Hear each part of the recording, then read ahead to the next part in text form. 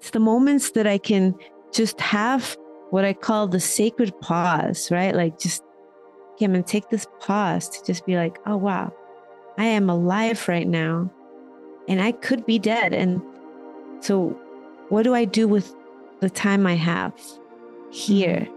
I think that's such good medicine. And yeah, it's medicine that I call in often. Death is a vital part of life. It initiates us into change. It is inevitable.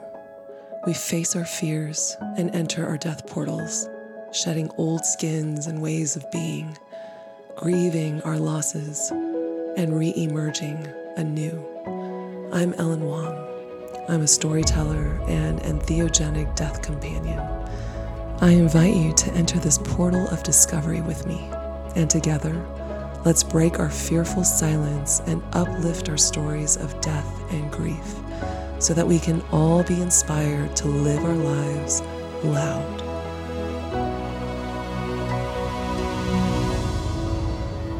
Welcome to Mum.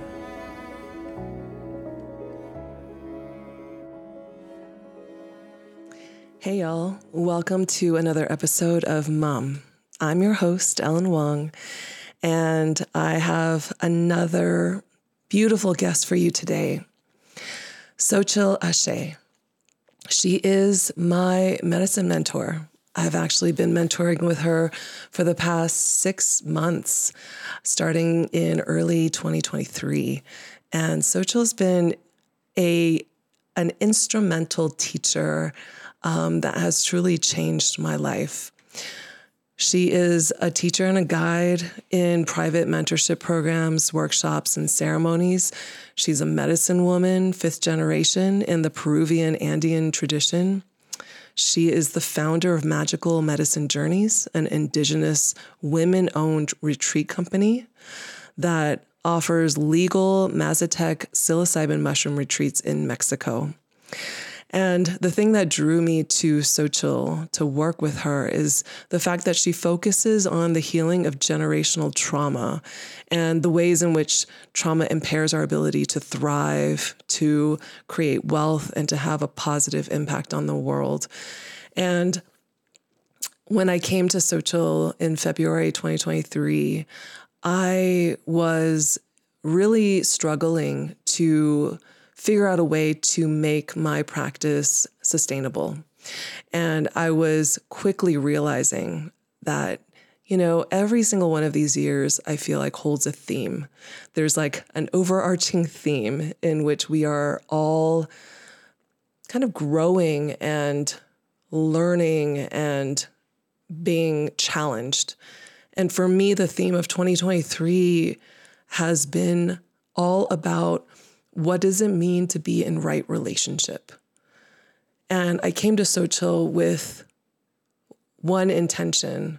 How do I be in right relationship with the sacred mushroom, with the medicine that I walk with?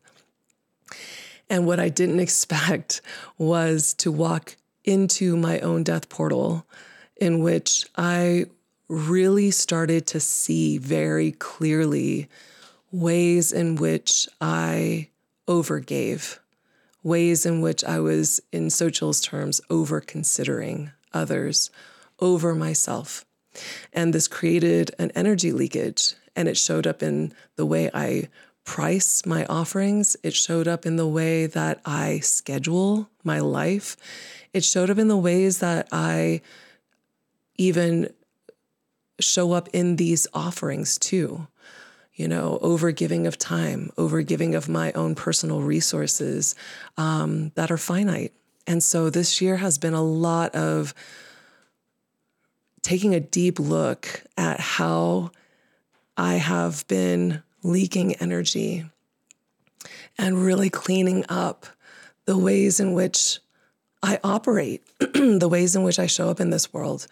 And I think Xochitl has been the one teacher that has really been walking right next to me by my side, just being that super clear mirror for me, reflecting myself back to me and the ways in which I process, the ways in which I really show up in my practice. And obviously it is reflected everywhere. It's reflected in the relationships I have. It's reflected, in the way I choose to work, the way I choose to be in partnerships, the way I mother my two dogs. There's so many different ways that this, kind of ripples out. And so in wanting to be in right relationship with the medicine, that question or that intention brought me back to how do I be in right relationship with myself first and foremost. So 2023 has been one giant death portal for me. And I'm so excited to be introducing Xochitl to this audience and introducing her medicine, which is just who she is and her wisdom, and something that she shared so generously with me for the past 6 months, walking through this death portal. So what I'd like to do is to invite all of you to take a deep breath with me, breathing in through the nose and gently sighing that breath out with gratitude to the earth.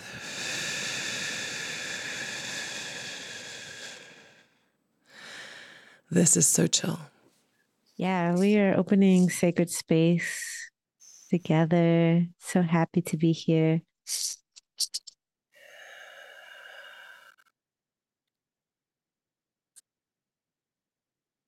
So we call upon the energy of the earth. Tonantzin Pachamama Chundafe.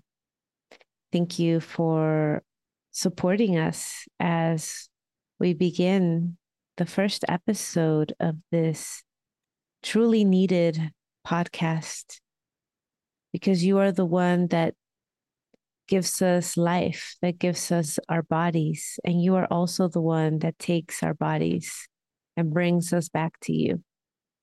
Thank you for allowing us to have these powerful conversations. Thank you for allowing us to be grounded so that these conversations are medicine. We call upon the blessings of Ellen as she begins these conversations with so many people and shares the true medicine of what it is to be alive, which is learning, accepting, and walking on a path, knowing that this is temporary. And so we must find the preciousness of every moment on earth. So we're calling the energy of the sun, Taita Inti, Tonatiuh. Thank you for shining upon us, shining upon our words, bringing clarity to conversations, also simplicity, so that when people listen, it touches their hearts. We call in our well ancestors, the remembering that we are their living prayer, that even if they are now in the spirit world, they support us while we are here in this earth plane. We call in all our teachers, our guides, our protectors, our guardians. And we call the four directions, knowing that we are in the middle. And when we call upon them, we always know our way. And we call the sacred medicines. We call Teonanacatl the medicine we will talk about today. May we represent this medicine with great love, great reverence, and great respect for its guidance and power. And for this, we are so grateful as we start this new journey together. Oh, Mateo. Oh, Mateo. Thank you, Xochitl. You said something just now in the prayer about showing and being able to reveal life and the true meaning of like why we're here, like what life is all about. And it just made me kind of reflect on what I was doing to prepare for this moment right now as we're sitting here together. And just the feeling of, I think, this old programming of fear, of feeling like, oh, it has to be perfect. It has to sound a certain way. It has to be, the best quality and all these things. And then just slowly surrendering to that, because really I feel like the meaning of being here, of this life, is to be in the messiness of it and to be in the moment of it and the presence of it. And so I'm so grateful to be here with you today. And before we even begin talking, I want to lift up this one contemplation for us to hold in this container as we're connecting. And it's from the death meditation, from the 9 Contemplations of Death by Atisha, who was an 11th century Buddhist scholar. And it's the very first contemplation, which says that death is inevitable. And I feel like of these 9 contemplations, this first one, death is inevitable, is such a powerful one. And it's one that I continue to meditate on. I feel like even, at a subconscious level every single day, because we're going through so many of these death portals constantly, almost on a moment to moment basis, even with our breath. In every exhale, there's a death. And so I just wanted to lift up that one contemplation and have us hold this as we are connecting and speaking today. And because this is my first episode, I also want us to I want to sort of level set and sort of offer this perspective in these stories that we're telling through this podcast, and have these stories be like an offering to this collective altar that we all share in. And so my first question for you is, what is your offering today for us? Where do you want to begin? What is my offering?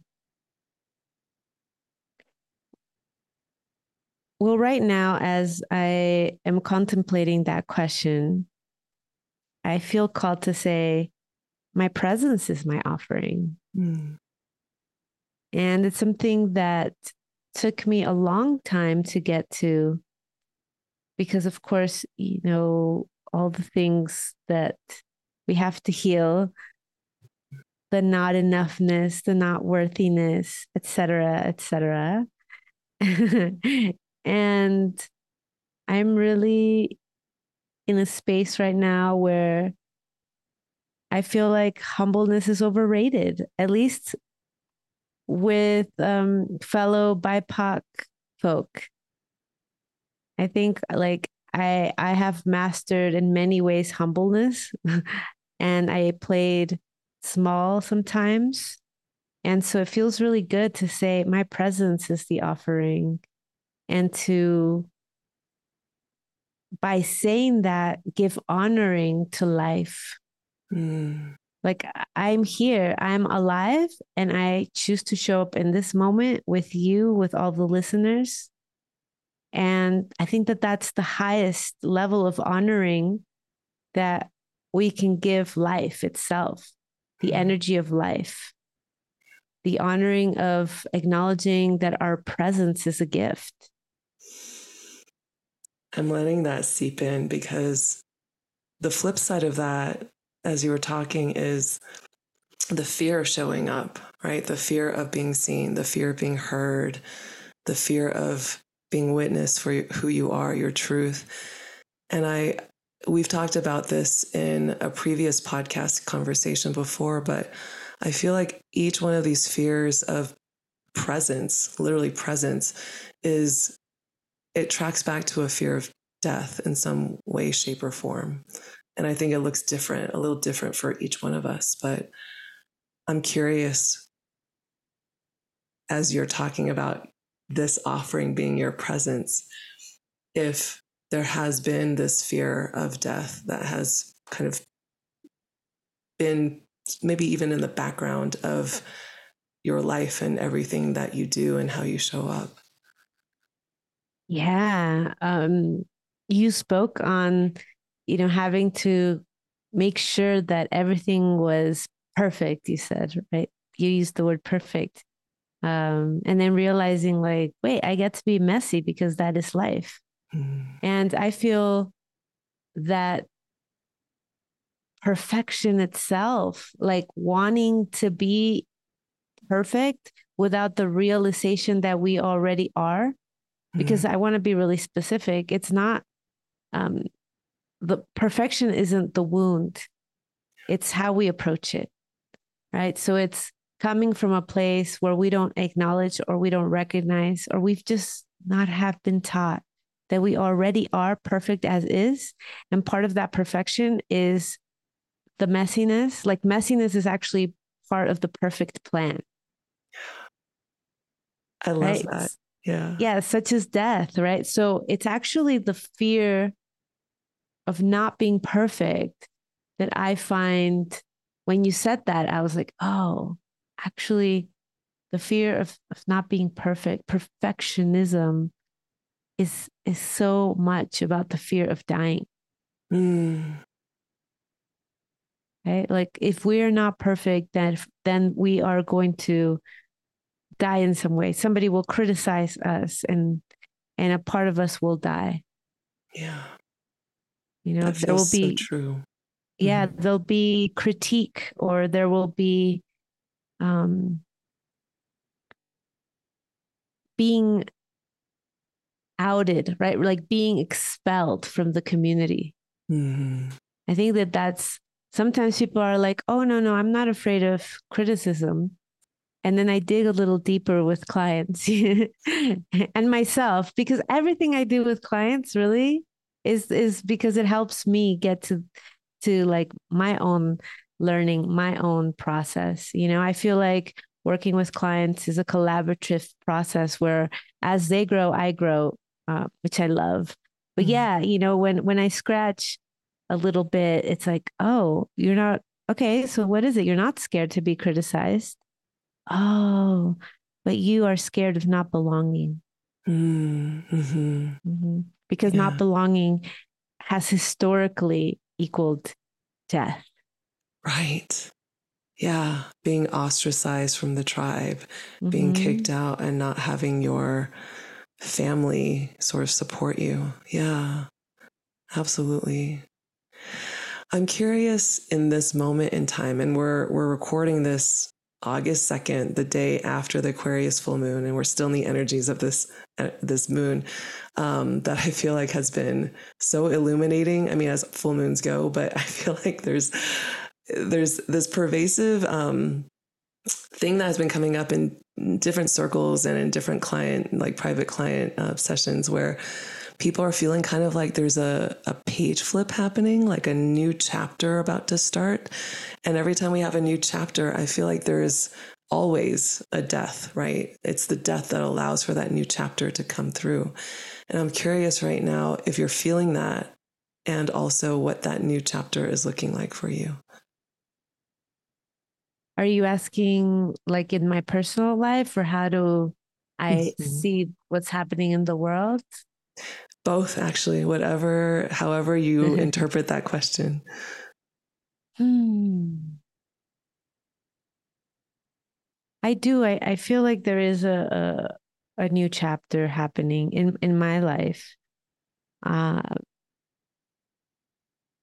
I'm turning 46 this year, which for me, it's like, oh, wait, now we're getting closer to 50.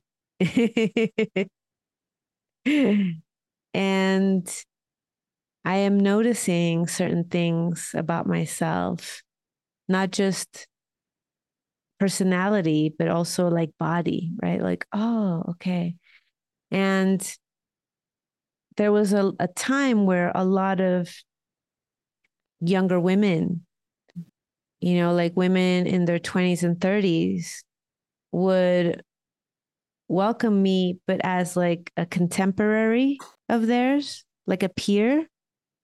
And, you know, I never was offended by that, you know, because I see females as my sisters, right? Like I love to build community with other women.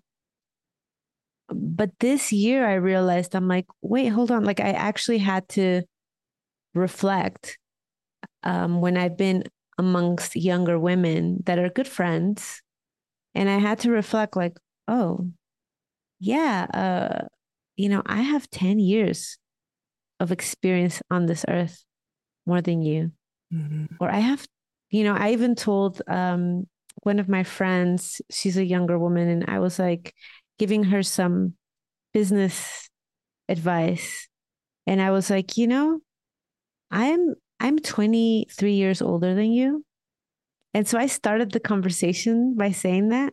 And it's the first time I ever do that.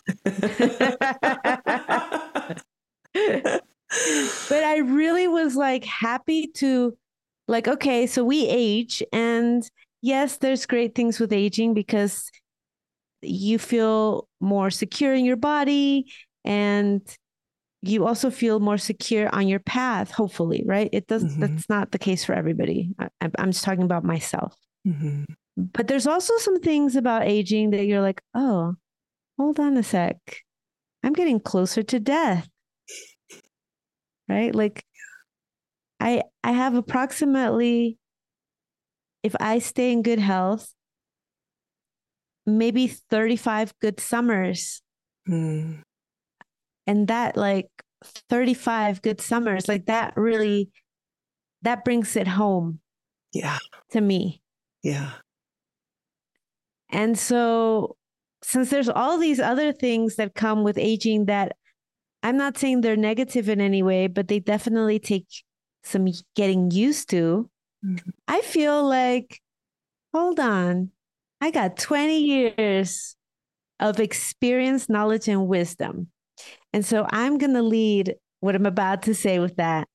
So you can, like, you know, like, I was going to say lift your ears up, but yeah, like, little, like when dogs, they're like, and they lift their little ears up.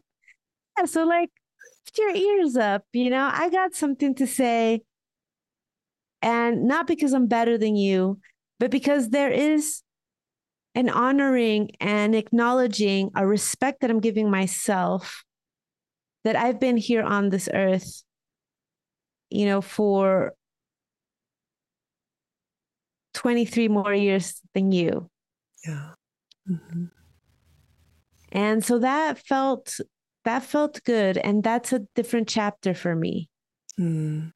to acknowledge that I'm not quite an elder, but I'm definitely a wise woman now. Thank you for saying this, actually. Thank you for lifting this up because I'm about to turn 47 in 2 days. And so this is actually very top of mind for me as well. And it really speaks a lot to, I think, the old programs that I had, especially when I was in the agency and, working in a way where attractiveness is like, definitely a lot, and being young and vibrant and all the things that come with, anti-aging and, trying to act as if you are, a decade younger than you actually are, was always praised. And so it's taken a really long time for me to even grow out my gray hair and allow that just to be shown as part of me, not trying to cover it up, and actually starting to feel pride when I see these gray hairs, because I feel like every single one of them, I actually, like, it was earned. It was like earned to be on my head. And I don't want to, remove them anymore. To me, I feel like there's something, perhaps it's like kind of coming a little bit, it's a form of presence too. It's a form of just accepting who I am in this moment in my life and not trying to, alter it or create this illusion that I haven't lived as long as I have. But actually, as you're saying, being really proud that there's a lot of people that I get the honor of helping and guiding, and some of my private clients that are younger. And I feel like I've just gotten permission from you to say, like, yeah, I've got some years up on you. And that's actually a great thing. I can, it's part of who I am. Yeah. And in many ways, like if we can be with aging, we can also be with death, Yeah. right? Like they go hand in hand. I feel like aging and death are sisters. Mm-hmm. They're sisters. One moves slow and one moves fast, but they walk on the same path. Yeah. Yeah. And I feel like they do, once you start to really accept the fact that you are aging, there is another contemplation in that 9 contemplations of death that says, my lifespan is ever decreasing every single moment. And it's something that I think, we don't really think about perhaps when we're younger. I certainly did not think about that when I was in my 20s or 30s, even early 40s. It's really not until the last year or so that this has really become like, oh man, like, okay, you're right. 35 more summers if you're lucky, right? If if the universe ordains that you have 35 more summers. But I sometimes count it in, we both have aging parents, and I count it in phone calls to my mother, because I talk to her usually on average, maybe once a week, maybe once every 2 weeks, depending on my schedule and, what she's doing as well. But the number of calls that I make to her is now really dwindling down. And I really don't know how many more phone calls we're going to have, or how many visits I'm going to be able to have to her in Houston. And so there's something about the number. There's something about holding the number of, and really being honest about, wow, I mean, I may only have 35 more summers. I may only have, I don't know, 60 more phone calls to her, before she passes. And there's just something very sobering about just even allowing yourself to hold these numbers, Mm-hmm. Yeah. I experienced something similar when I actually did my podcast interview with one of my best friends that passed in June. So it's been, maybe a month and a half approximately that she's passed. And she was dancing. I don't like saying battling, because I don't feel like she battled. I feel like she was dancing. And sometimes the dance was not the most pleasant, right? Sometimes it was an uncomfortable dance, but she specifically danced.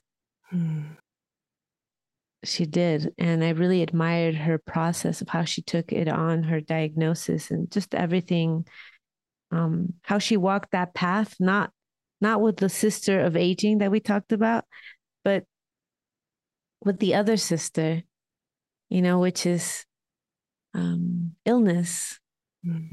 Right? Like death has a few sisters. I like seeing them as a family. Yeah. Yeah.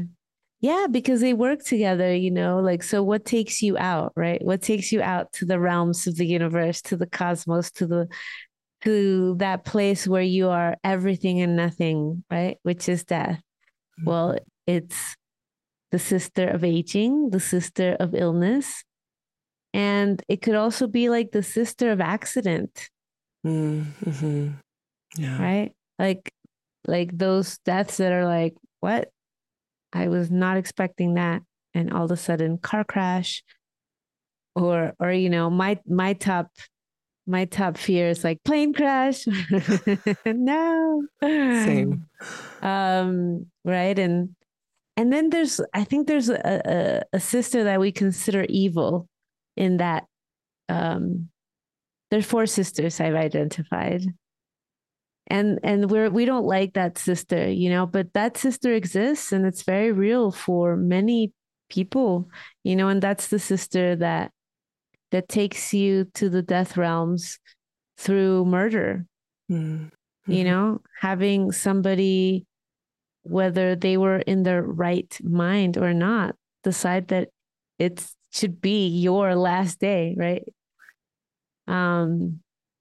But yeah, there must be. I I cannot go into those realms without being completely armed with the knowing and the faith that there's a perfection that I don't have to understand. Mm. Right. But yeah, those four sisters, right? That like we're going to meet. We're not going to meet all of them. You know, you're not going to meet accident, maybe.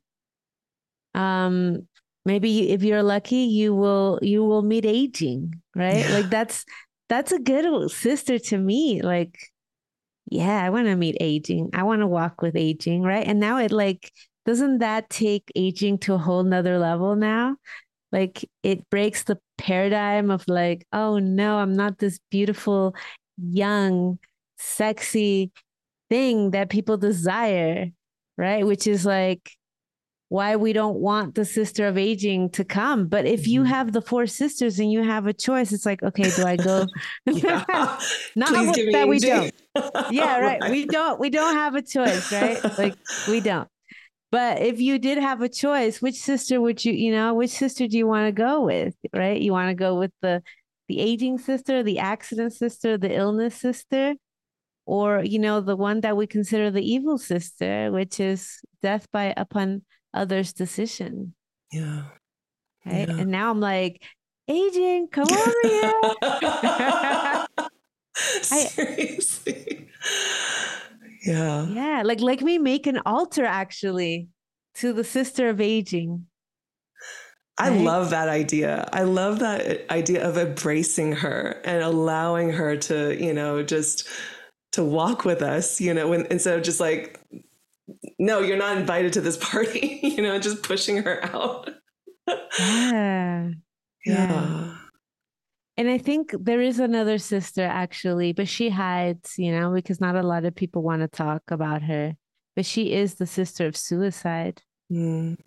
You know, Hmm. when you were saying murder, I actually was wondering, it's, in some ways, I wonder if those are like actually twin sisters, in Hmm. terms of like just the taking of a life, Hmm. whether it's your own or somebody else's. Yeah. But yeah. Yeah, they Mhm. probably are. They walk together very closely. Mhm. Yeah. And this is how I like to see the world, right? Like our indigenous traditions always um, saw processes and were able to see them in form to better understand them, Mhm. right? So I thought about like the three sisters. We talk a lot about the three sisters in farming, in agriculture, which are corn, squash, and beans, right? And Mhm. they all help each other. And actually, that is the substance that people from the Americas lived on. Like if you had corn, beans, and squash, like everything was okay. Like you were in this incredible bounty. So those were like the sisters of life for our people. Mhm. And so we've been talking about death, I was like, oh yeah, there's sisters too Yeah. that death calls upon for support.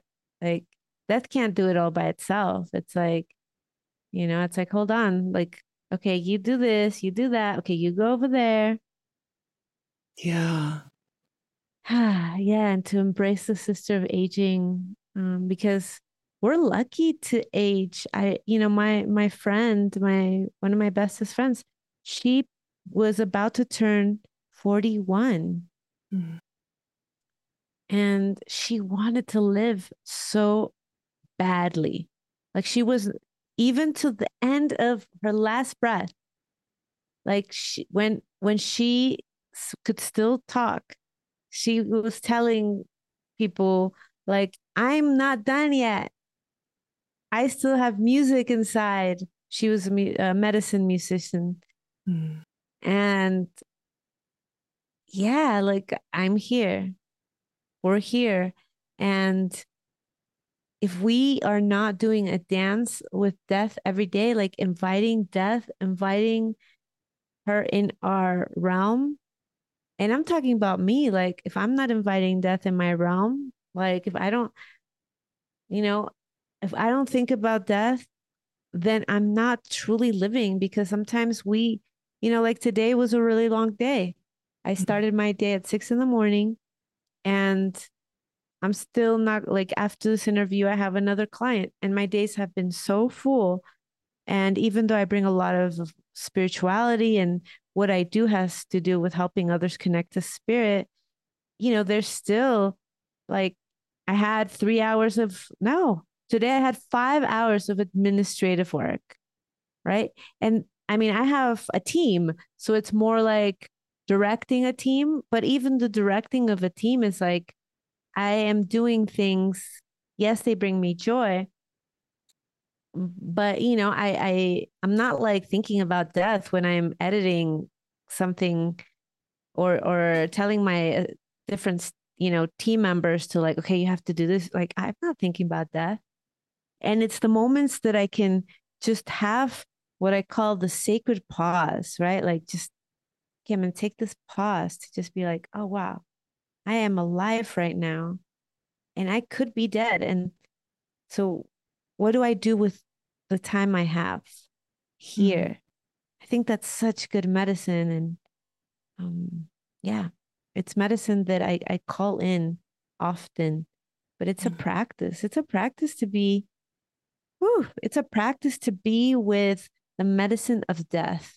Mm. Because as much as it helps us to, like, when we are with the medicine of death, we are like the most alive. Yeah. We are in such gratitude with every single moment. Like, it's magic. Mm. It's like things start to get like shinier and brighter, and like, oh my God, yes, I want to, like, my calendar is full for the next 3 months, but yes, I don't care if I just worked for who knows how many hours. I want to show up to this podcast because I'm going to have a conversation with Ellen. Like, yes, right? Like, death, the medicine of death allows you to be a full yes to life. And what else is there? I mean, that's it. We solved the meaning of life, people. Well, Dropping the mic. this podcast is going to be one episode long, and it's just going to be this one. I mean, I keep on going back to like how we even opened, and when I asked you what your offering was, and you said presence, my presence right now. And as you're sharing this about the medicine of death, and, how it allows us to say yes to life, it really is the yes to presence. It's I think your presence in every moment of your life, and every offering that you create, that I've had the honor of being a part of. Your presence is because you don't take this life for granted, and it's because I think you welcome the medicine of death that I think so many resist also. And it's not an easy medicine to take, and an easy medicine to walk with. As you said, there's, it gets sticky, and it gets really, really uncomfortable. And I think it opens you up in a way that I think very few other things do, and quite like this. Every time you experience the death of a loved one and are reminded that I may have 35 more summers, if I am, lucky, if I'm being given that gift. But I think it's just even, it sounds so simple, but just even knowing that presence is what you get from death, being present in all of your senses in your body on this earth while you're alive, and being able to do all the incredible things that you're doing. What a gift, not just for you, but for all of us who get to witness that too. Yeah. And, we're talking about the death of our bodies, but really this is a bigger conversation.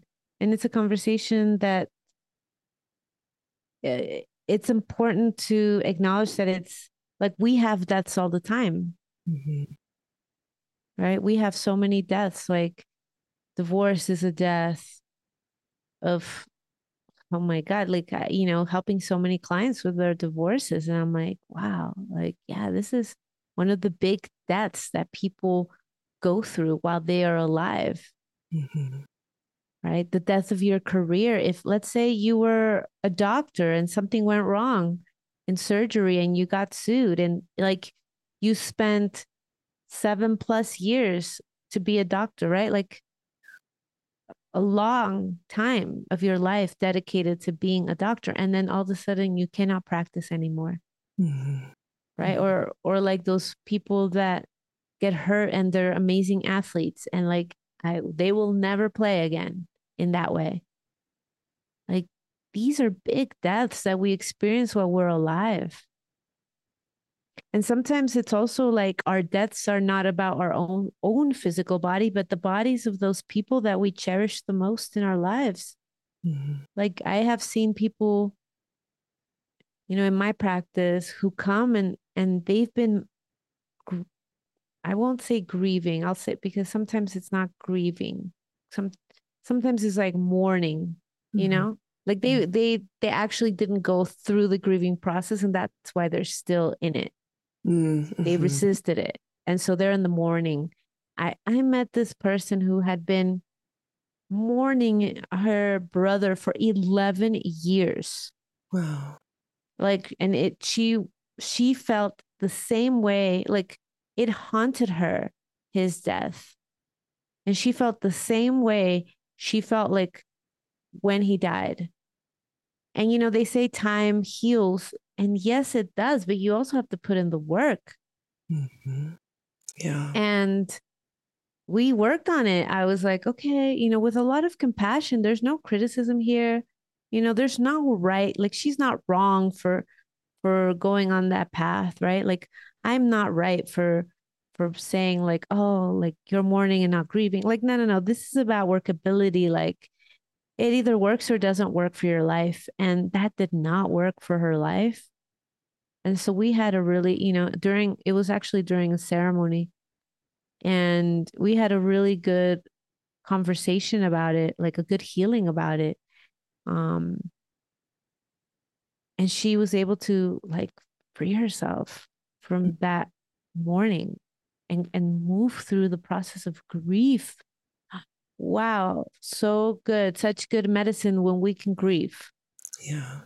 Such good medicine. And who she was on the other side was like, she found herself again. It's almost like, when we cannot move from these places where we just stay in that place of resisting death, right? Like, we resist it. Then it's like what you resist persists, right? So we stay in it. We stay in it. And then an important part of us dies. A mentor of mine, he told me once, he's like, Xochitl, it's way better to die many times while you're alive. Like, go for the small deaths rather than the big deaths. And what that meant, because of course I was like, huh? Okay, explain it. I want it to be crystal clear. Like, what does that really mean? And so the small deaths are, for example, the death of telling your partner, like, this isn't working for me, before you actually get to divorce. Right? That's a little death, to be like, this isn't working for me. And are you down to do the work with me or not? And that is a little death, because it's like, oh, sometimes it's so uncomfortable to have those conversations. And you feel like you're going to die when you're having them. But that conversation could be the birth of having like the best relationship you may ever have again, like revitalizing your marriage. But people don't like those small deaths. They resist them until like one of the partners is like serving you with divorce papers. And now you got to deal with the big death of like, what? Like, how could this happen?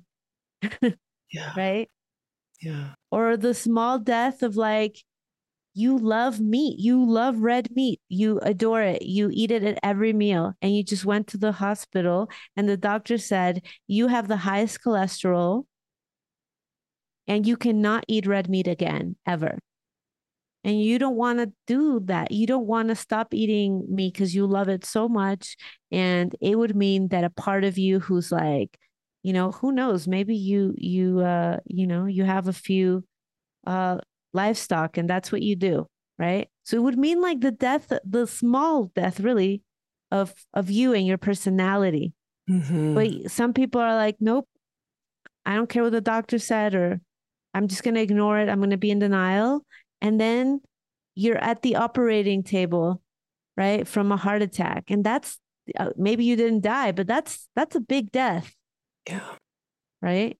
So it's like we get a chance at every moment, seriously, like every day, moment to moment. Like, are you going to allow yourself to die small deaths, or are you going to resist, deny, ignore that death is knocking all the time? Like, hey, I'm here, but this has to die over here because we need it for compost for what you are growing next.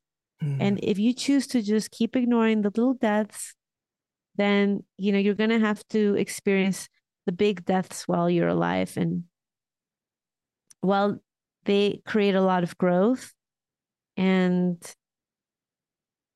in many ways create who we are, those big deaths, I have to say, I have, as much as I can, lived the life of as many little deaths as I can, so that I don't have to have those experiences if I can help it, right?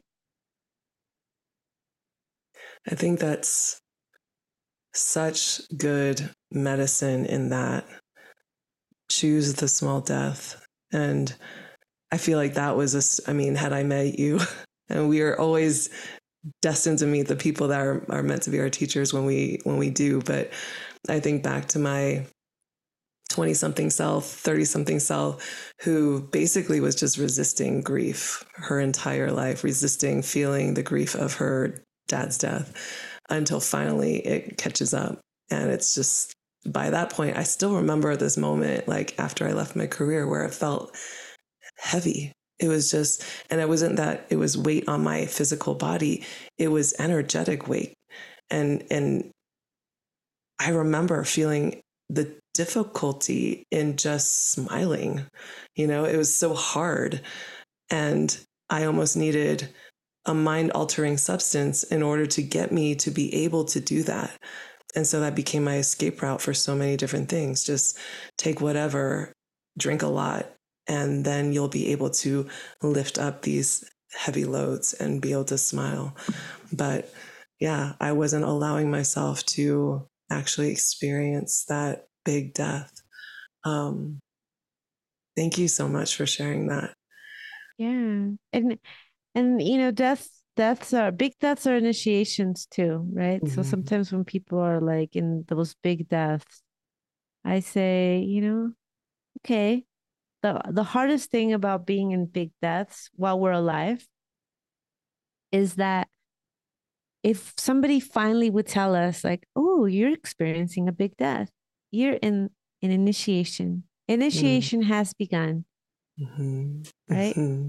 Like we don't, or I mean, not a, I'm not saying, I'm just talking for like the general public, right? Like most of us living in the Western world. I'm not saying that this applies to every single person, but for the most part, these indigenous rites of passage that most folk from around the world used to have are almost non existent, right? Like one of the rites of passage that is a big death for women is the rites of passage of menopause, right? So when we're younger and you can have your period from like it's like girls are getting younger and younger. I've been talking to a midwife and she was sharing that with us, like, so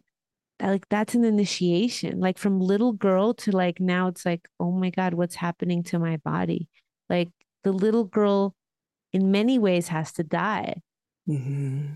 And it's not like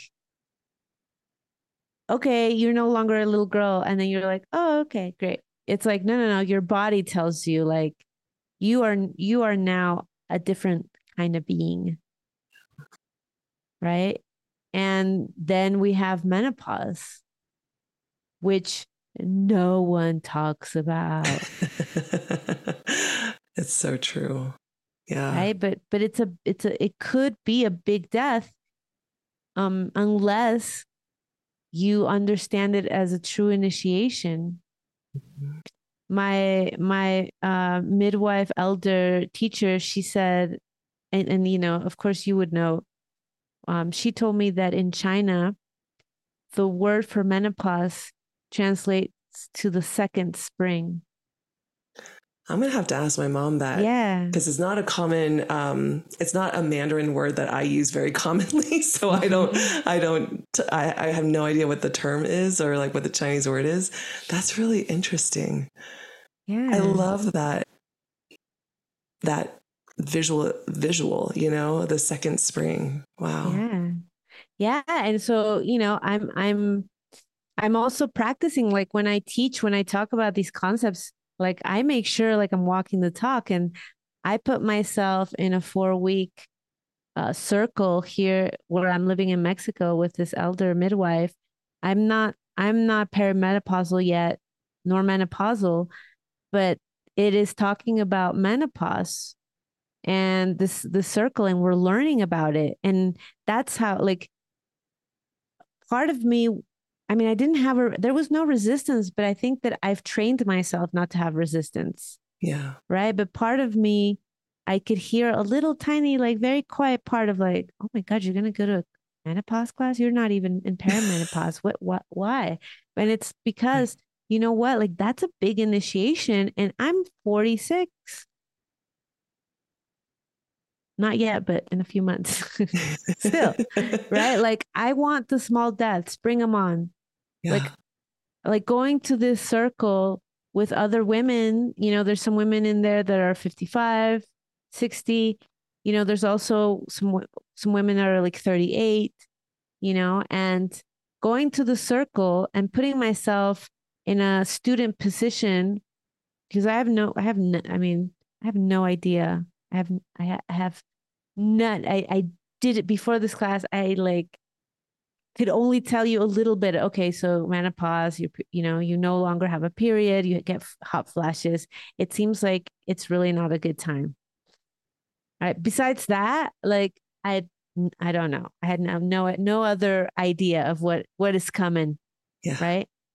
But it's like, no, I'm going to take myself and I'm going to put myself in a space where I can have little deaths, like around hearing things that might be uncomfortable. So I may prepare myself for this big initiation. And it's like, oh, wow, there's also herbs that I can now use to prepare for that. And wow, you know, we'll have to confirm if what my elder says, you know, she is not Chinese, but she says that, you know, menopause is the second spring. Like I'm like, I love spring. It's the second one.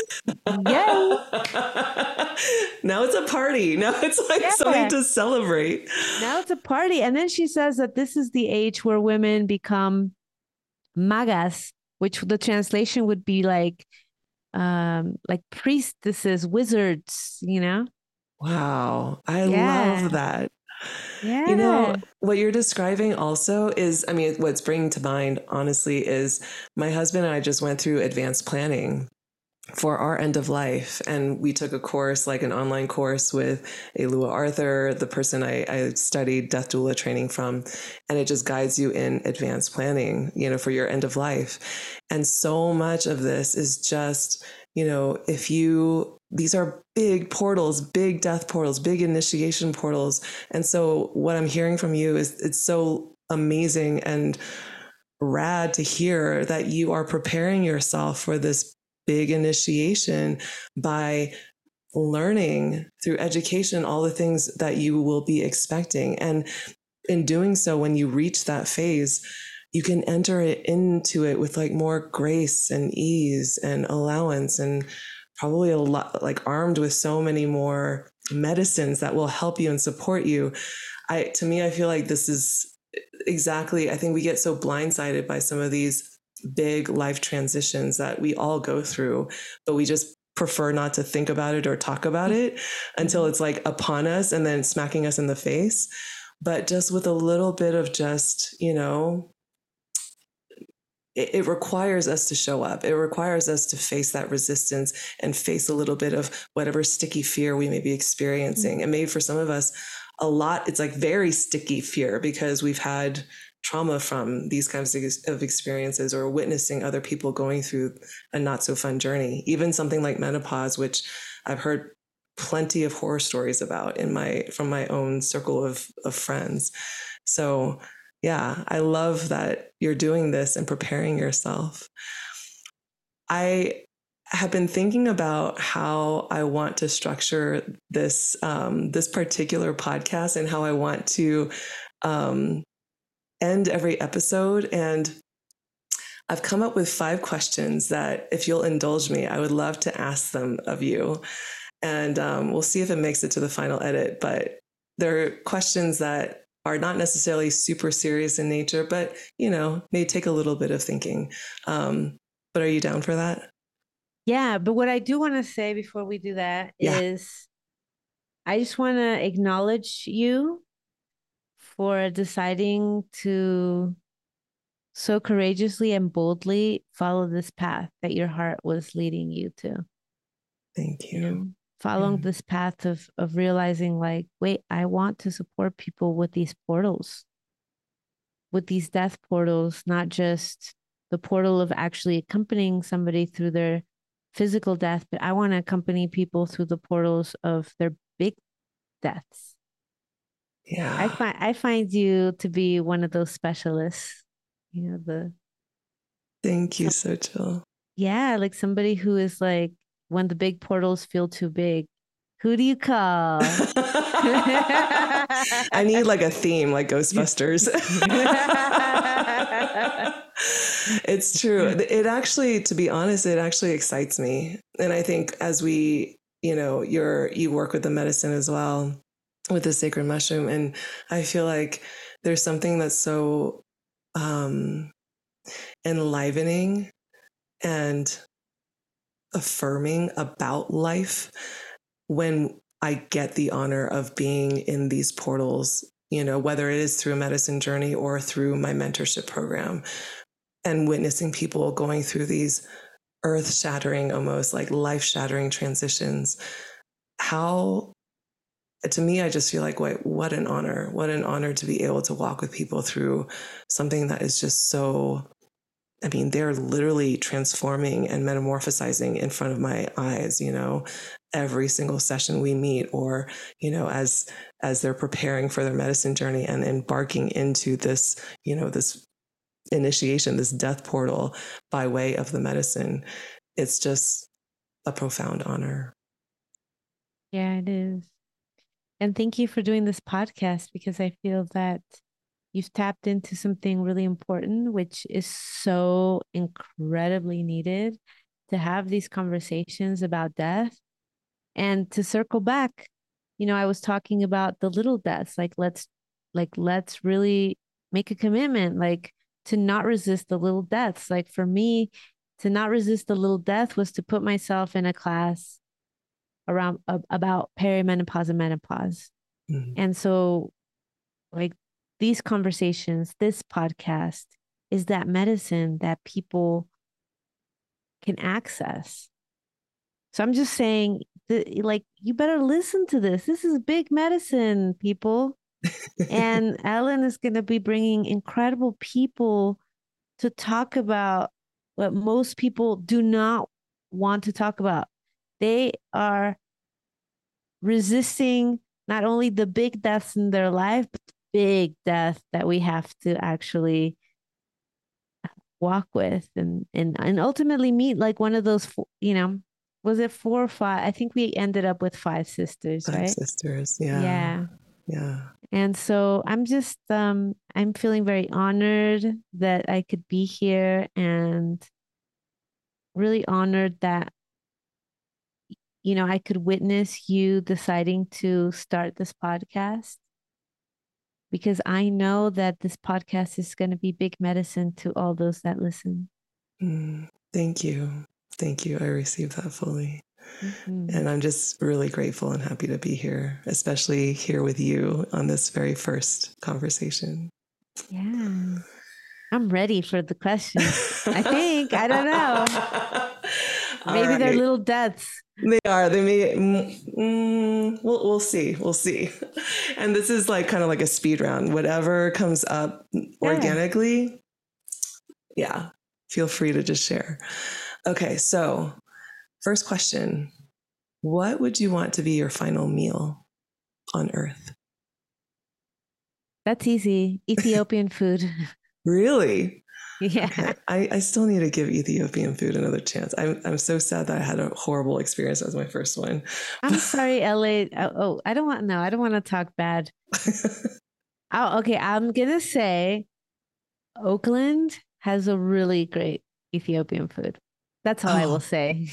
Okay. I am going to travel up there to actually have my second Ethiopian meal ever. Beautiful. All right. This next question. What song or sound do you want to be hearing as you take your final breath? So that's two questions though, because there's like sound, like the sound of my dad or the sound of my husband or, like the sound of community in the background. Mm-hmm. Like I loved, I really honor my friend Marisa who passed. Like so many of our community like showed up. She was one of those people that really brought community together to the point where, you know, every day while she was on, I guess, hospice, right? Like she would have, I mean, but it was at home. She would have like 10 to 15 people coming to see her. And, there were noises of little kids, of just families, just, and not only blood family, but community, the sounds of people that love you. Yeah, that would be, if it's sound, if it's music, I mean, that's a whole nother story. That sounds really beautiful. I hadn't thought about community for myself, but I love that. And I'm already hearing that in my head too. Yeah. Yeah, beautiful. Marisa had a playlist that kept playing during her time when she was, when the veil became thin. Her last few days, and it was a playlist of medicine music and beautiful music and all of us added to it. Wow. And it was like mantras and medicine music and music with beautiful lyrics and calming music and so yeah, she was very purposeful around having this playlist. I love that it was community curated as well, that you guys all could support in that. I had not ever thought about a death playlist before. And fairly recently, there was a Japanese composer, artist, musical artist named Ryuichi Sakamoto that passed. And he, I guess, I can't ever say this word, but after his death, his playlist was shared with his fans. And so it was the first time that I was thinking, wow, what a beautiful idea to have a death playlist. And it makes me want to start to create my own even now. Yeah. Very cool. What is one sensory experience that you will miss so much on this earth? Holding animals, like holding my cat or holding a little puppy or yeah, like animals.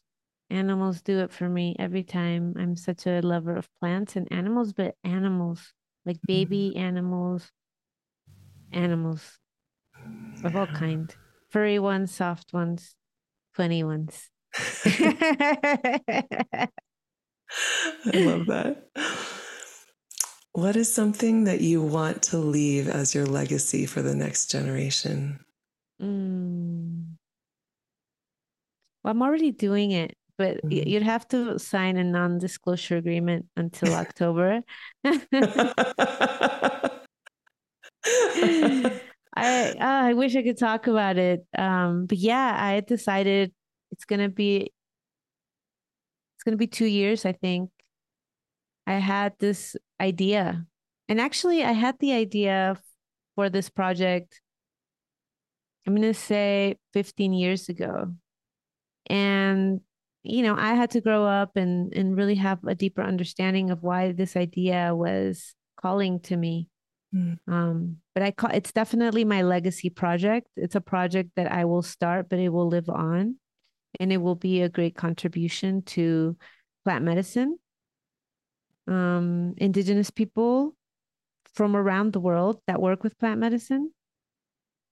And yeah, we're in the process. We're gonna unveil it in October at a big conference.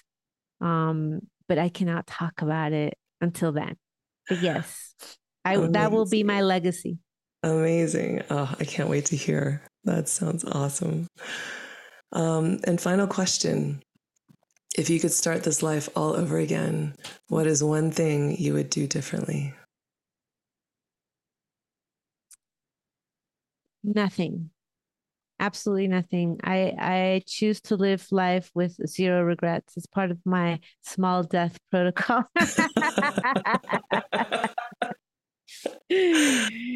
Yeah, yeah, I like the other day in the shower, I was actually contemplating this. I was like, is there anything I regret? Like, what do I regret?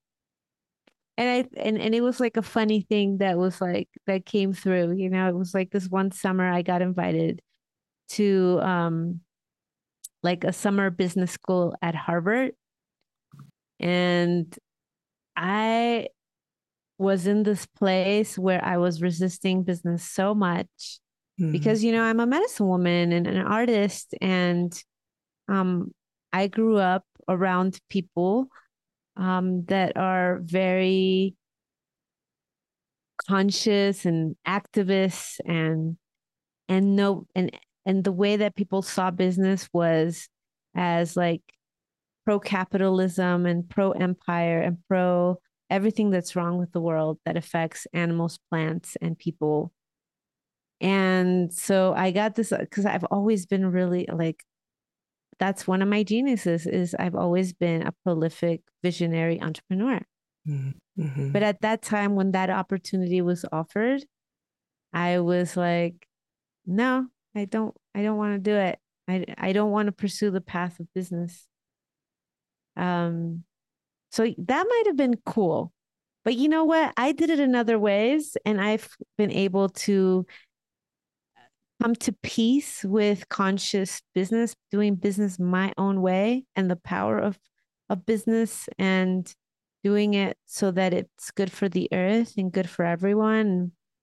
And so I did it my own way, but that might be one thing that I'm like, I don't regret it, but that's an interesting opportunity, that I might have missed. But you know what? I mean, I'm on panels with like Harvard PhDs, and I'm just like, it's all good. We're all human. Like, what?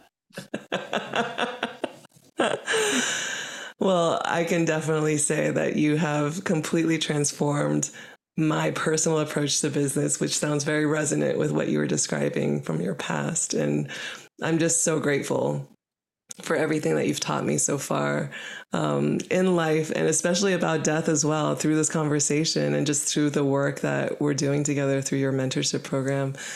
Just so grateful that you are in my life and that I get this honor of walking with you and witnessing you and being witnessed by you. And just thank you for your wisdom always and for your presence here today, especially. Yeah, my pleasure. And thank you for doing this podcast and this work. I'm so excited to see how it's going to spread, and how it's going to be so well received, that it Mm. will open doors of opportunity to the life that you're calling in, and also to the death that you're calling in. Indeed. Oh, And yes. and may the prayer be that you walk with the sister of aging Thank and you you. live a long and healthy life. Thank you. Thank you so much. Thank you so much for listening and joining in our conversation. Mom is produced by Trip with Ellen, with so much joy and so much gratitude for bringing these intimate stories to you. If you enjoyed this episode, please follow us on your preferred podcast app and take the time to leave us a review. This ensures that we can continue to sustain our production through your support, which opens up new monetization streams for us. Follow us on Instagram at MomThePod. See you at the next episode. Until then, remember, every death offers a portal to life. If you're in the middle of a life transition, a death portal, I'm talking to you right now. If you're feeling lost, stuck, unsure of what to do or where to go, this message is for you. Congratulations. You, my friend, have been initiated. I created my Death Rebirth Mentorship Program to companion you through this death portal, shedding relationships, careers, patterns of behavior, aspects of your personality that no longer serve. For 13 weeks, I walk right next to you as you learn to be with the sensations of your body, facing your fears, your wounds, your anger, shame, and grief. You learn how to befriend your inner critic and help them soften. You begin to recognize the many ways you have normalized systemic oppression in your body, grinding and hustling and burning out your life force energy. You discover the root of your scarcity, your fear of abandonment, rejection, failure. You resolve the charge from ancestral and developmental trauma so that you can be liberated to create the life that you've been longing for. You start to see the signs, the nudges from the universe, the unseen, nature. You suddenly realize you are never walking alone. You begin celebrating your body, learning to listen to the wisdom your body shares through sensations and emotions. You become your inner child's best friend and begin to accept all versions of you that you've previously shamed or rejected or disowned. You heal. You become whole again. You strengthen your belief in your gifts, your power, your direction. You begin to realign to the values of your infinite essential being. You get clear. You know who you truly are. By bravely walking through this death portal, you develop a trust and a belief that allows you to fully surrender into your most easeful, powerful expression of you. Go to tripwithellen.com and sign up for a free discovery call. Listeners get a $250 discount if you mention Mom during our call. Thank you for the honor of witnessing, companioning, and guiding you through this death and rebirth.